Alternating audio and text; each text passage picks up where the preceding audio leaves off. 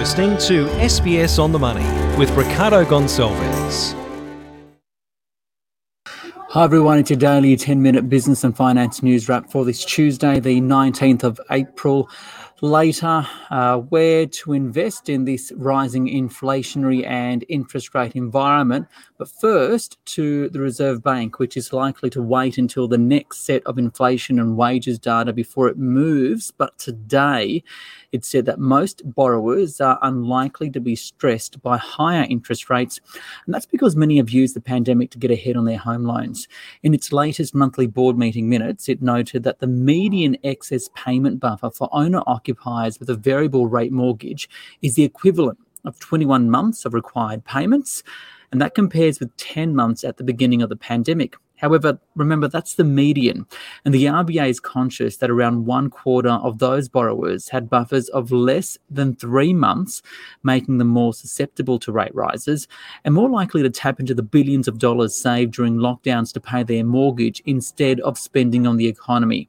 Now, the reason why rates are likely to rise is because while the bank expects wages to grow slowly, underlying inflation is predicted to be above its target band, admitting that these developments have brought forward the likely timing of the first increase in interest rates. When will that first increase be? For more, I spoke earlier with ANZ's Adelaide Timbrell. We believe at ANZ that the Reserve Bank cash rate will start to go up from June. So right now it's at 0.1. We think it'll go to 0.25 in June, and then 0.5 in July, 0.75 in August, and 1% in November. This is because inflation has really outperformed. We actually think it'll be up at 4.7% for the first quarter of the year, which is much higher than the 2 to 3% goal that the Reserve Bank has.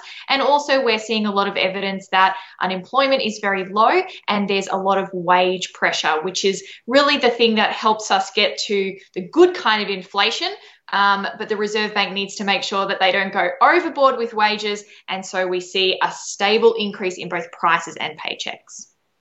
Can we go into more detail about wages? Because from my perspective, the RBA didn't sound too concerned about wages because it said, given in aggregate terms, the growth in wages has been below rates likely to be consistent with inflation being sustainable at the target, right? Does that imply a limit in terms of how many rate rises we'll see or how aggressive it may be?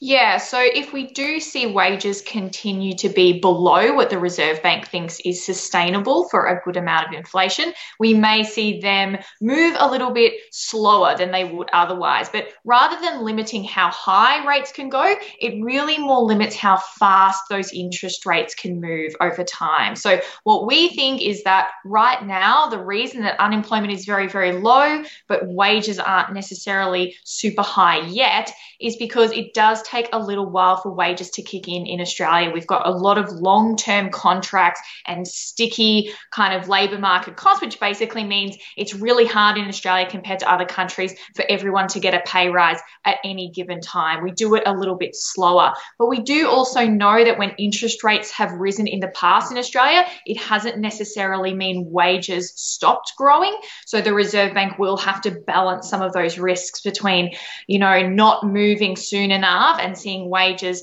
get high and stay too high, which means that businesses are passing on a lot of cost to consumers, or starting now and seeing wages maybe not get to where they want. It's a bit of a tricky decision. So the point is, we know that interest rates are going to start rising. So the question is, can borrowers afford them? So when we look at what different kinds of borrowers they are and whether they can afford those increases in interest rates, there's a few factors to consider. Number one, the people who have the most debt, so the really big mortgages, are generally the same people who saved a lot of money through COVID.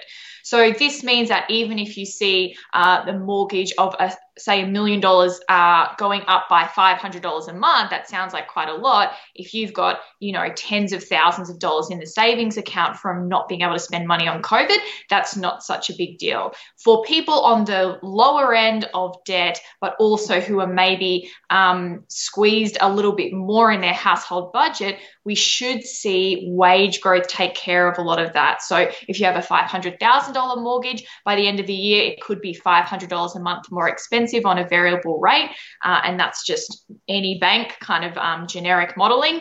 We may see that you also find that you get an extra $250 a month in a paycheck rise, and if it's not this year, it'll happen before those mortgage rates get too high, because we are seeing that employment rate continue to fall. We think it will be at a 50-year low any time now and continue to stay at that 50-year low, which means lots of businesses who are confident and want to look for workers, not many workers who need a job, which means they'll have to be upping the stakes when it comes to salary in order to attract people, and that's really how wage growth will keep going up as those mortgage rates rise. So we think that we could see the cash rate go all the way up to above 3%, but slowly over time, so that the Reserve Bank can give time for wages and salaries to catch up, so that people aren't squeezing themselves to pay debt. Rather, we should see them being able to get more money and be paying more on debt as well, to keep the economy going in a good rhythm. Adelaide Timbrell there from ANZ. Now to the Australian share market, which rose today on this shortened working week after Easter. The S&P ASX 200 up 0.6%, 7,565. I spoke earlier with Marjabeen Zaman. She is from City, Australia, where she gave her thoughts on the RBA's statement today too. The RBA minutes provided more color to the recent hawkish shift, acknowledging that inflation pressures are going to persist for longer than previously expected. Now, they also acknowledged that fuel, food, commodity prices are up and for longer. So sellers will effectively be passing on these prices to consumers very soon. So why we think August is potentially the first time the RBA will move on the rates, and the answer is really dependent on the evolution of labor costs. Yes, wages have picked up, but they are still well below rates that are sustainable with the 3% target that they're looking at. Now, wage growth has shifted across the individual pay segment, but across enterprise bargaining arrangements, it's still subdued. So while the necessary conditions for rate hikes have now been set, when we look at underlying inflation, the board is still unlikely to lift the cash rate until sufficient conditions, and that's higher labor costs, has been satisfied. I guess the other question then is, how high can interest rates go? How aggressive can the RBA be? And what do you think, and how does it compare with what the market is thinking? Look, I think we forecast a cash rate of 0.75 by the end of this year, followed by 1.75 by the end of 2023. Clearly, uncertainty around real neutral rates and household sensitivity to rate rises will determine the terminal rate. Now, risk to inflation suggests that the RBA will need to raise the real cash rate back to pre-pandemic levels through the hiking cycle, which is implying a terminal cash rate of 2.5%. Now, interestingly, consensus is now increasingly shifting to a June rate hike to start with, but all eyes are on the CPI number that's coming out on the 27th of April for Q1. I must say that for June to be a live meeting, we need to really watch closely what levels the numbers come out as. For example, we need the inflation number, which is the trimmed mean CPI, which the RBA really looks at, to come up above 1%. And the Q1 wage cost index to increase by 0.8%. Further, we need to see the unemployment rate to fall and stay below that 4% mark. Maybe that's what probably could drive an earlier rate hike for June. Now, July is also potentially a live meeting, and that's because the Fair Work Commission will deliver its annual minimum wage decision in late June. Now, given the increase in inflation since the last minimum wages order was made, the Commission could announce faster minimum wage growth than the 2.5% announced previously. So a lot of moving factors right now. June, July, live, but we are looking at potentially August to be the first at this stage. Okay, what are the implications for bond investors then? Look, I think I guess looking at 1.75 RBA cash rate in 2023, 10-year Aussie Treasury crossing that 3% pre-pandemic levels, it really tells us that cash rates are pricing in above 3%. Markets are pricing in a cash rate of 3% and above for next year. But what bond investors really need to do is step away from the noise, look at the valuations. By adding bonds selectively today, you are actually buying the market's view of cash rates in the future. So again, by buying or getting into bonds today at discounted values, you're actually getting all of those future rate hikes implicit in the price. And one thing to remember, bonds don't sell off once rate hikes, right? Bonds don't sell off once rate hike begin. They sell off well in advance. So something to think about for bond investors, not forgetting if we're entering a slowdown of economic growth into the next year or two. Obviously bonds always have that flight to safety quality with them as well, defensive asset. And finally, so in this environment of rising interest rates and rising inflation, where are the opportunities for investors?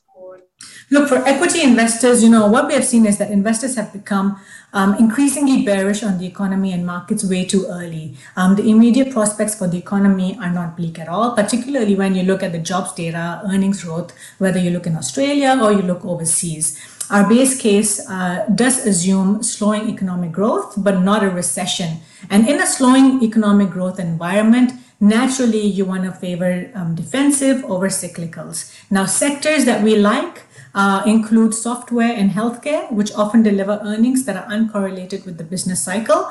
One thing to note is that with inflation levels just only looking to increase in the near term, disposable incomes will likely be falling. And so, as an investor or as a consumer or as a household, you might be prioritizing things like healthcare as opposed to spending on discretionary items. So from that perspective, we are really biased toward more of those healthcare type of sectors. And finally, not forgetting, we are in an environment where we've got record high oil prices. And clearly, the disruptions to commodity supply has increased our allocations to energy and natural resource producers as well. Marja bin Zaman there from Citi. This SBS On The Money podcast is provided for informational purposes only. The content on this podcast should not be understood as constituting advice or a recommendation. It is not personal advice and does not consider your personal circumstances or objectives. You should contact a licensed professional before making any financial decision.